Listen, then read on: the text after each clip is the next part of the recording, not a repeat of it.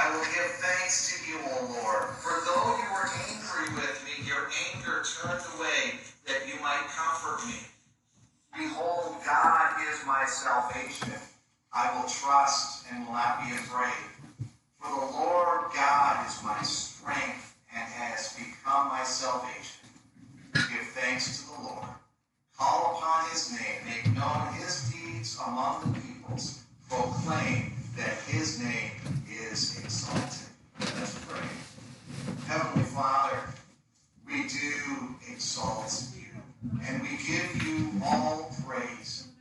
As we gather on this Sunday before Christmas, we anticipate Christmas and celebrating the birth of our Savior. We trust in him. We do not have to be afraid. He is our Savior. He is our strength. And may all that we do glorify you in this time of worship. We do pray this in Jesus' name. Amen. And good morning. And welcome to Powell Presbyterian Church. Just a few things that I want to mention, a couple of things actually. We will be caroling today at 4, and we're going to actually meet at the church at 4 and go a couple places before we come back here, and then in our neighborhood. So if anyone wants to join us for that, you can feel free to meet at the church at 4 o'clock. Other than that, the youth will resume in January. This week we will have our Wednesday morning prayer meeting and Bible study. And so we will do that Wednesday morning at 10:30. If you do want to join us for that, just let me know, and we'll find a way to be able to get you involved. I just need your email address is all for that. And I believe those are the announcements that we have for this morning. And so what we will do is go to the Lord in prayer. And as we do that, I'll just give you a couple of moments here to prepare your hearts as we go to worship the Lord. So let's pray.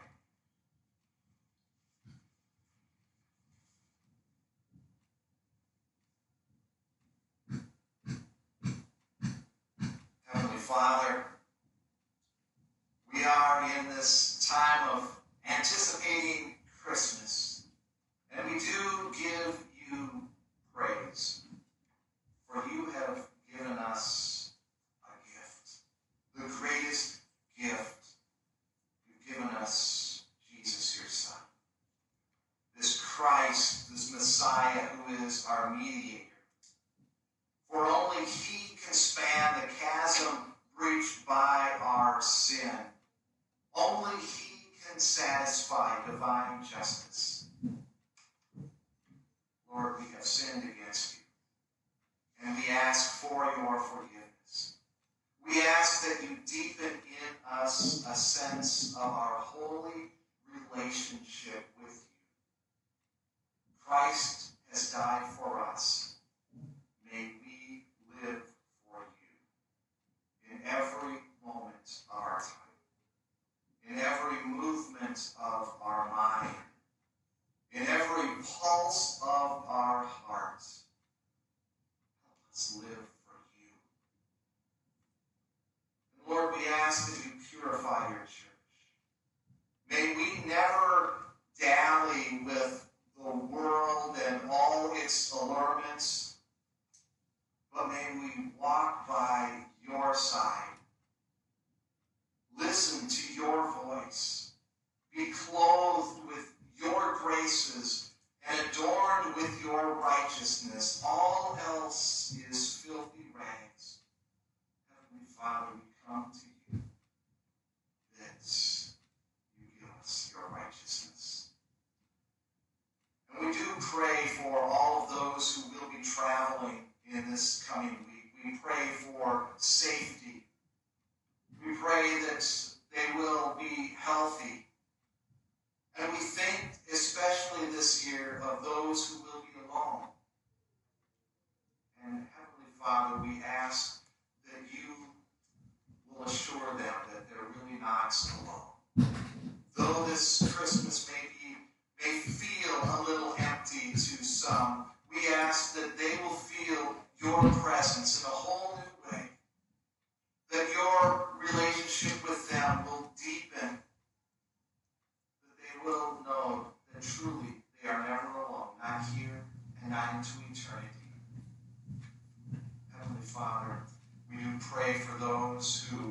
are traveling, especially in the north with the snow that they've had, that they may be safe. We ask that all of those who are dealing with COVID right now will remain healthy and safe.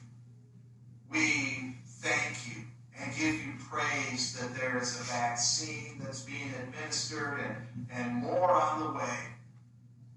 This comes about much more quickly than we could have anticipated, and we know is a gift from you. We do ask that people will remain safe and wise and diligent as we move through this season in this pandemic. We pray for our leaders that you will keep them safe and keep them healthy, and they are struggling to figure out exactly how to do things in this time and how to take care of people financially and with health situations. And so we ask that you give them wisdom and help them make right decisions, that we can live in peace and that we can live healthy and that we can all survive and get through this with a sense of unity and a sense of purpose.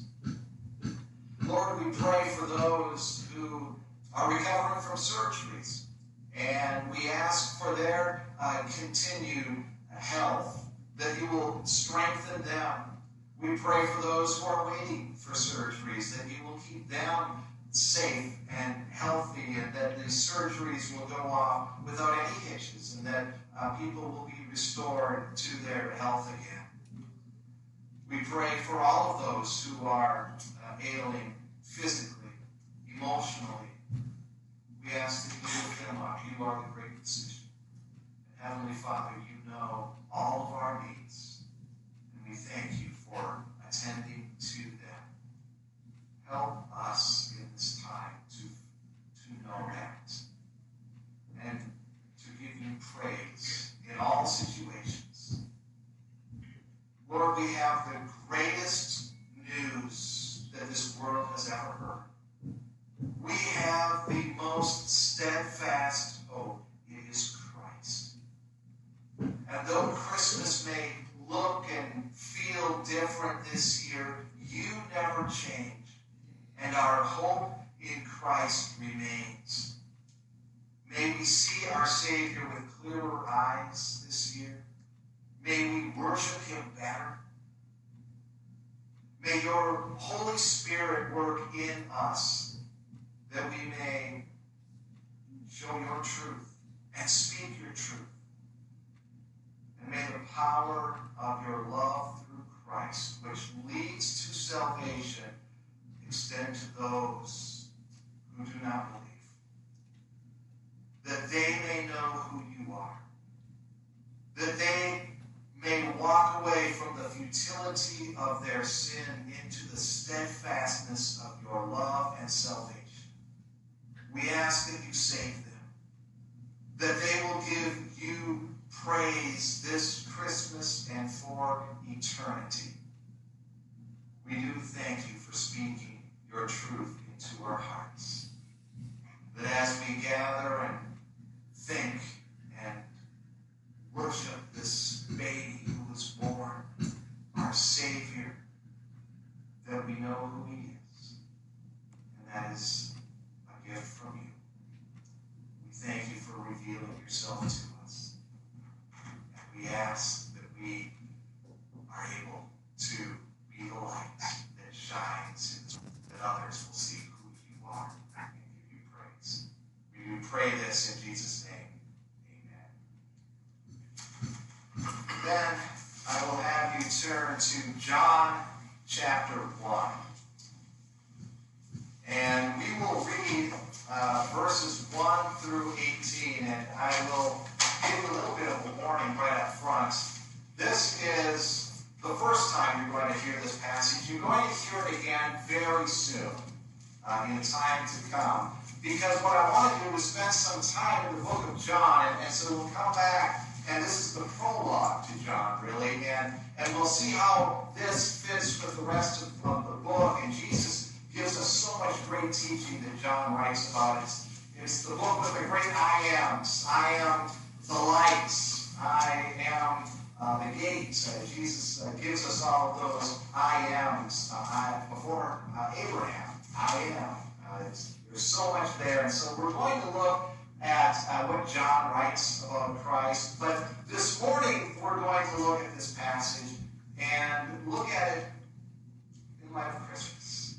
And just pull out a few things and focus on Christmas and this baby being born into the world. And we'll focus, we'll kind of end with verse 14, which becomes the highlight of the prologue here.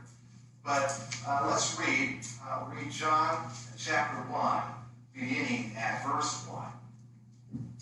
In the beginning was the Word, and the Word was with God, and the Word was God. He was in the beginning with God. All things were made through him, and without him was not anything made that was made. In him was life, and the life was the light of men. The light shines in the darkness, and the darkness has not overcome it. There was a man sent from God, whose name was John. He came as a witness, to bear witness about the light, that all might believe through him. He was not the light, but came to bear witness about the light. The true light, which enlightens everyone, was coming into the world. He was in the world, and the world was made through him, yet the world did not know him. He came to his own, and his own people did not receive him. But to all who did receive him, who believed in his name, he gave the right to become children of God, who were born not of blood, nor of the will of the flesh, nor of the will of man, but of God. And the Word became flesh and dwelt among us, and we have seen his glory. Glory as of the only Son from the Father, full of grace and truth. John bore witness about him and cried out, "This was he of whom I said, he who comes after me ranks before me, because he was before me." And from his fullness we have all received grace upon grace. For the law was given through Moses, grace and truth came through Jesus Christ. No one has ever seen God, the only God who is at the Father's side. He has made him known. The word of the Lord. Let's pray. Heavenly Father, we thank you for your word. We thank you for the word. We thank you for this time that we can spend dwelling on your word and hearing your truth. May you speak into our hearts that we may know you better. We pray this in Jesus' name. Amen. As we've gone through this Christmas season this year, we've spent some time with the prophet Isaiah.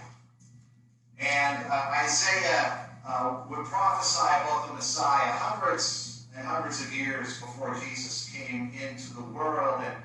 And the things he was calling this Messiah were great names: Almighty Father, Almighty God, Prince of Peace, Wonderful Counselor, Everlasting Father.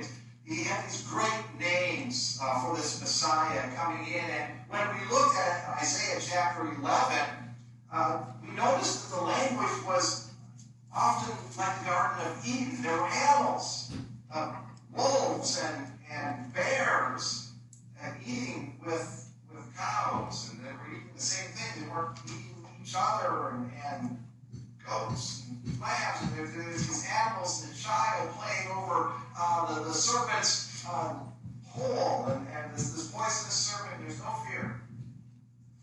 And how that reminded us and the people that Isaiah was writing to that this Messiah is even better than we imagined.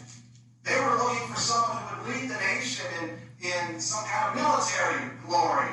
And Isaiah is saying, no, we have a Messiah who's going to break the curse of sin. This is even greater than we can imagine. Breaking the curse of sin for his people. And when we look at John, then John, he takes us back as well. In fact, he takes us back even further than the Garden of Eden when we look at it. And John begins in the beginning, in verse 1. And of course, you can't help but hear the echo of Genesis chapter 1 in that in the beginning is how Genesis starts, chapter 1, verse 1. And that word beginning in Genesis and here in the book of John, it's an absolute. In other words, before the beginning, if you could put it that way, before there was anything, before all things. It's interesting that when Mark starts his gospel of Jesus, he doesn't have any wise men or mangers or any of that. He doesn't have a baby. He starts like this, the beginning of the gospel of Jesus Christ, the Son of God. And then he quotes Isaiah concerning John, and then talks about Jesus' public ministry.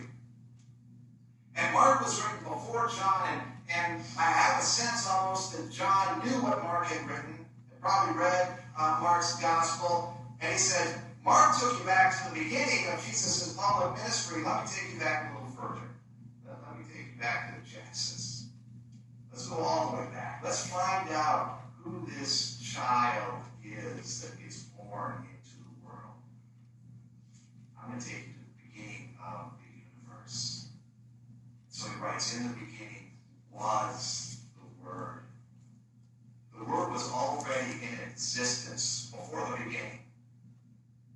When the beginning of the universe was, the Word was already there. He's showing us who this Christ is, who this Messiah is. The NET Bible notes here, as they point out this whole phenomenon that John writes about here, the Word was with God, and the Word was God. And how that seems a little confusing, and the NET Bible notes puts it this way: the Word was with God, shows that the Logos, and that's the Greek word for word, the Logos is distinct in person from God the Father. And then they translate that second phrase, the Word was fully God, and they get the essence of what John is saying there. The Word was fully God, and they write, that affirms that the Word and God are one in essence. Distinct persons, Father and Son, one in essence. And we see John right away is pointing at the Trinity. We have 2/3 of the Trinity. He brings the Holy Spirit in down the road a little ways, but it's as though John is being proactive. He knows the heresies that could possibly come with this child. Some will say, well, okay, he's God, but that means he can't be man. And others will say, well, he's man, but that means he can't really be God. And John is saying, we have someone here who defies what we're able to imagine.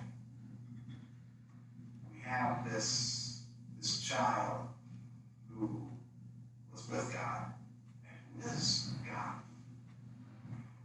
Edmund Clowney, the theologian, writes, the Word was with God, God's eternal fellow. The Word was God, God's own self. And then C.K. Barrett writes that John intends that the whole of his gospel shall be read in light of this verse. This verse sets up everything about his gospel. And then he continues, he said that the deeds and words of Jesus are the deeds and words of God. If this be not so, the book is blasphemous, because John is going to come back at this many times in many ways. This Jesus is God.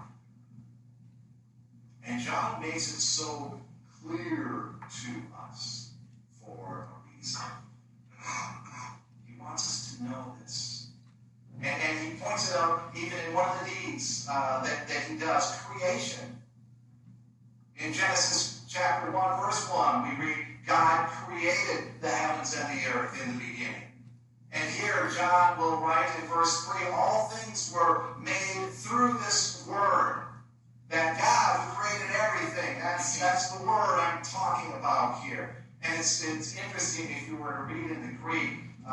this phrase, was not anything made that was made. In the Greek, John uses the word, it's hand, one. In other words, it's as though he's saying, there is not one thing made that he didn't make. Not one single solitary thing that exists is in existence that he didn't make. He made it all. And John is showing us the pristine nature of this Messiah. He is the pure God, the holy God, the powerful God, the perfect God. That's the Word. With God, he was God. He made all things. And then John gives us another little theme about Christ. In verse 5, he is the light that shines in the darkness.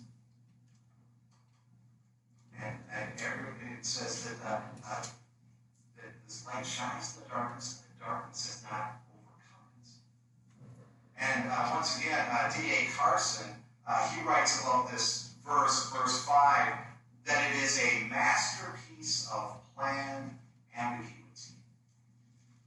Because of the word that John uses in verse 5, the darkness has not overcome it. That word, your translation might read something different. There are some who translate that the darkness did not understand it. Some translations read, the darkness did not comprehend it. I read one where they said, the darkness could not master it, which kind of brings in both ideas of overcoming and understanding. But John purposefully uses this ambiguous word because he wants us to know more about this Christ coming into the world. Let me take a look at it if we translate it like mine says, the darkness has not overcome the light. And it fits in with the creation theme that he's been talking about. Because if we were to go back to Genesis chapter 1, verse 2, you would see there was darkness over the face of the deep. And then in verse 3, and God said, let there be light. Was light, and the light shines in the darkness. And here's the thing about darkness and light that John would want us to know. We think of them as opposites. There's darkness and there's light. And I understand that. They are opposites as we generally think about it. But really what darkness is the absence of light. And when the light shines, the darkness can't overcome it. When you're sitting around and you're taking pictures of yourself to send to people and you've got too much light and people are shining and there's maybe red dots and eyes and everything else, you never say, you know what, there's too much light, someone turn up the dark. It doesn't work that way. You can't turn up the dark to reduce the light. You just have to reduce the light. That's what John would want us to know here. The light shines in the dark, and the dark can't overcome the light. Christ is victorious. The darkness can't overcome him.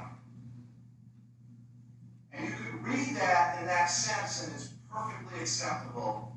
But it's almost without morality if you read it that way. It's almost a scientific fact. The light shines, and the darkness can't overcome the light. And John wants us to know the light is more powerful, but he also uses this word, the darkness didn't understand the light.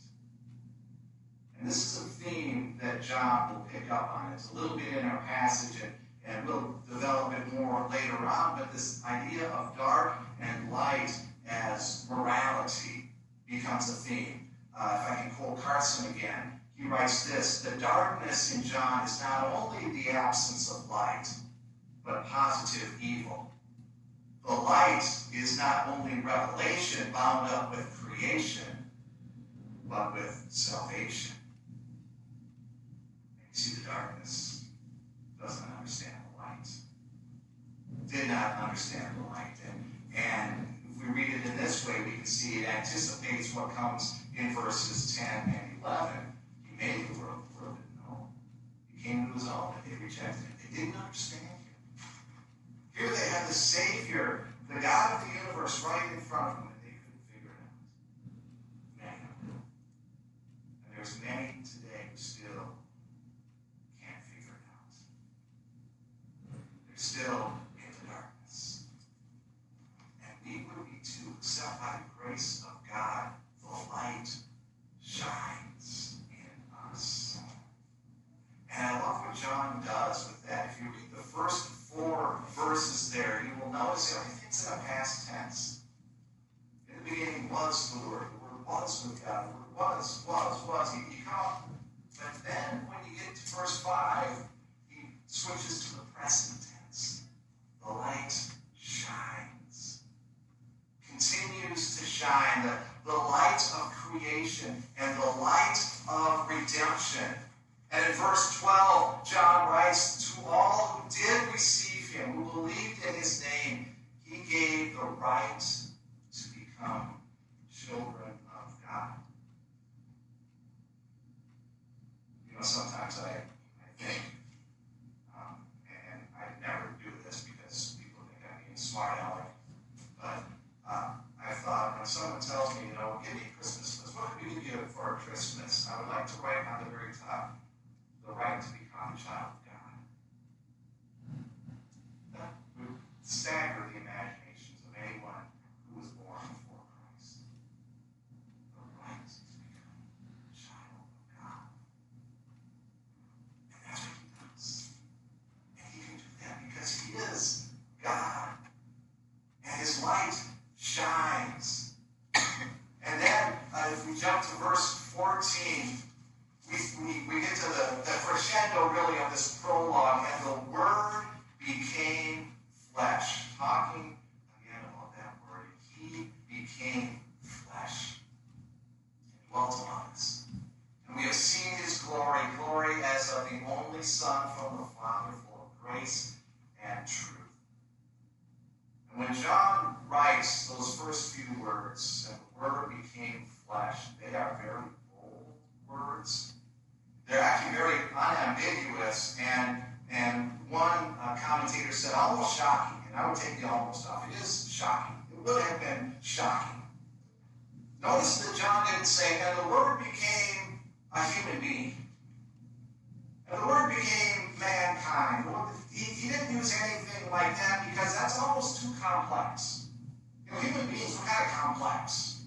And we could have done a lot with that word. Oh, he became a human being in this way. He took on some natures of humanity. He was God kind of wrapped up in a human. We could have done all kinds of things if John had said this differently. But he uses a very stark term. The Word became flesh. You can't do anything with that. He became flesh. A human being. Flesh in all of its humility. Flesh in all of its weakness. He was a man. Except for sin. He was a man. The only Son of the Father. There's so much in that, and we will get to that later. The only Son of the Father. Full of grace and truth. And when John writes, and we have seen his glory, if you were to see that in the Greek, there's this connotation of amazement, almost surprise. So John was writing and saying, I can't believe what I saw. This Word became flesh, and it's amazing. He's fully God, and he's fully man, and he did some crazy things. And it's amazing. And what's interesting is when John says in verse 14, the Word became flesh, this is the last time he uses that word logos to refer to that second person of the Trinity. The last time he uses that word to refer to Jesus. From here on out, it's Jesus of Nazareth. And he becomes the focus. This man, Jesus, becomes the focus. And John will follow him all the way to the cross, where he died for our sins, that we can become children of God. He saw Jesus resurrected again with a glorified body. He saw Jesus teach about salvation through him.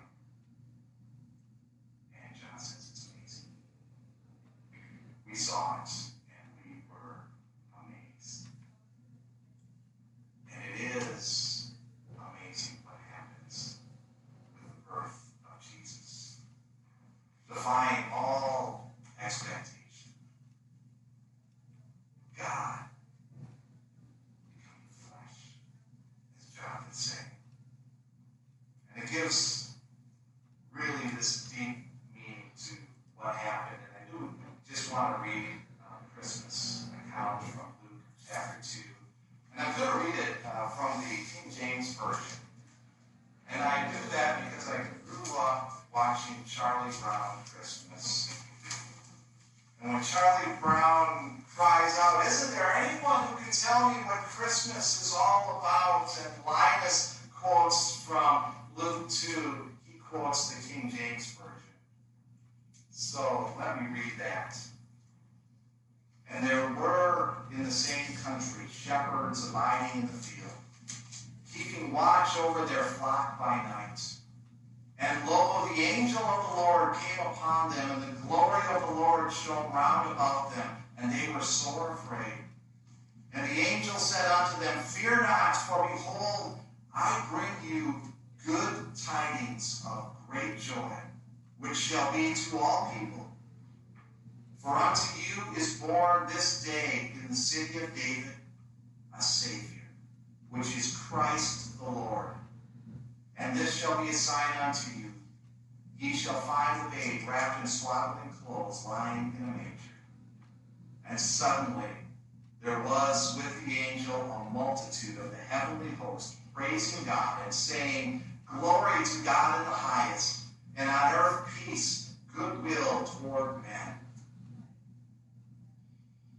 That's what Christmas is all about, Charlie Brown. As my friend Linus would say,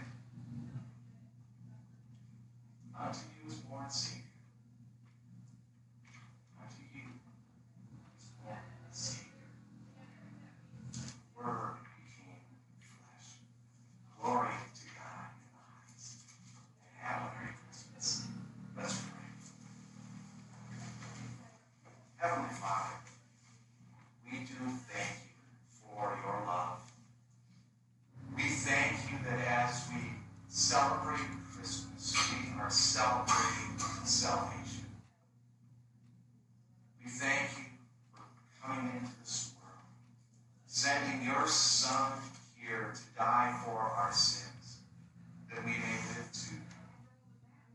And help us this Christmas to grow deeper and closer with you, that we may give you all glory, that we may give you all praise, and that our hearts in this world may be fixed on you and your glory.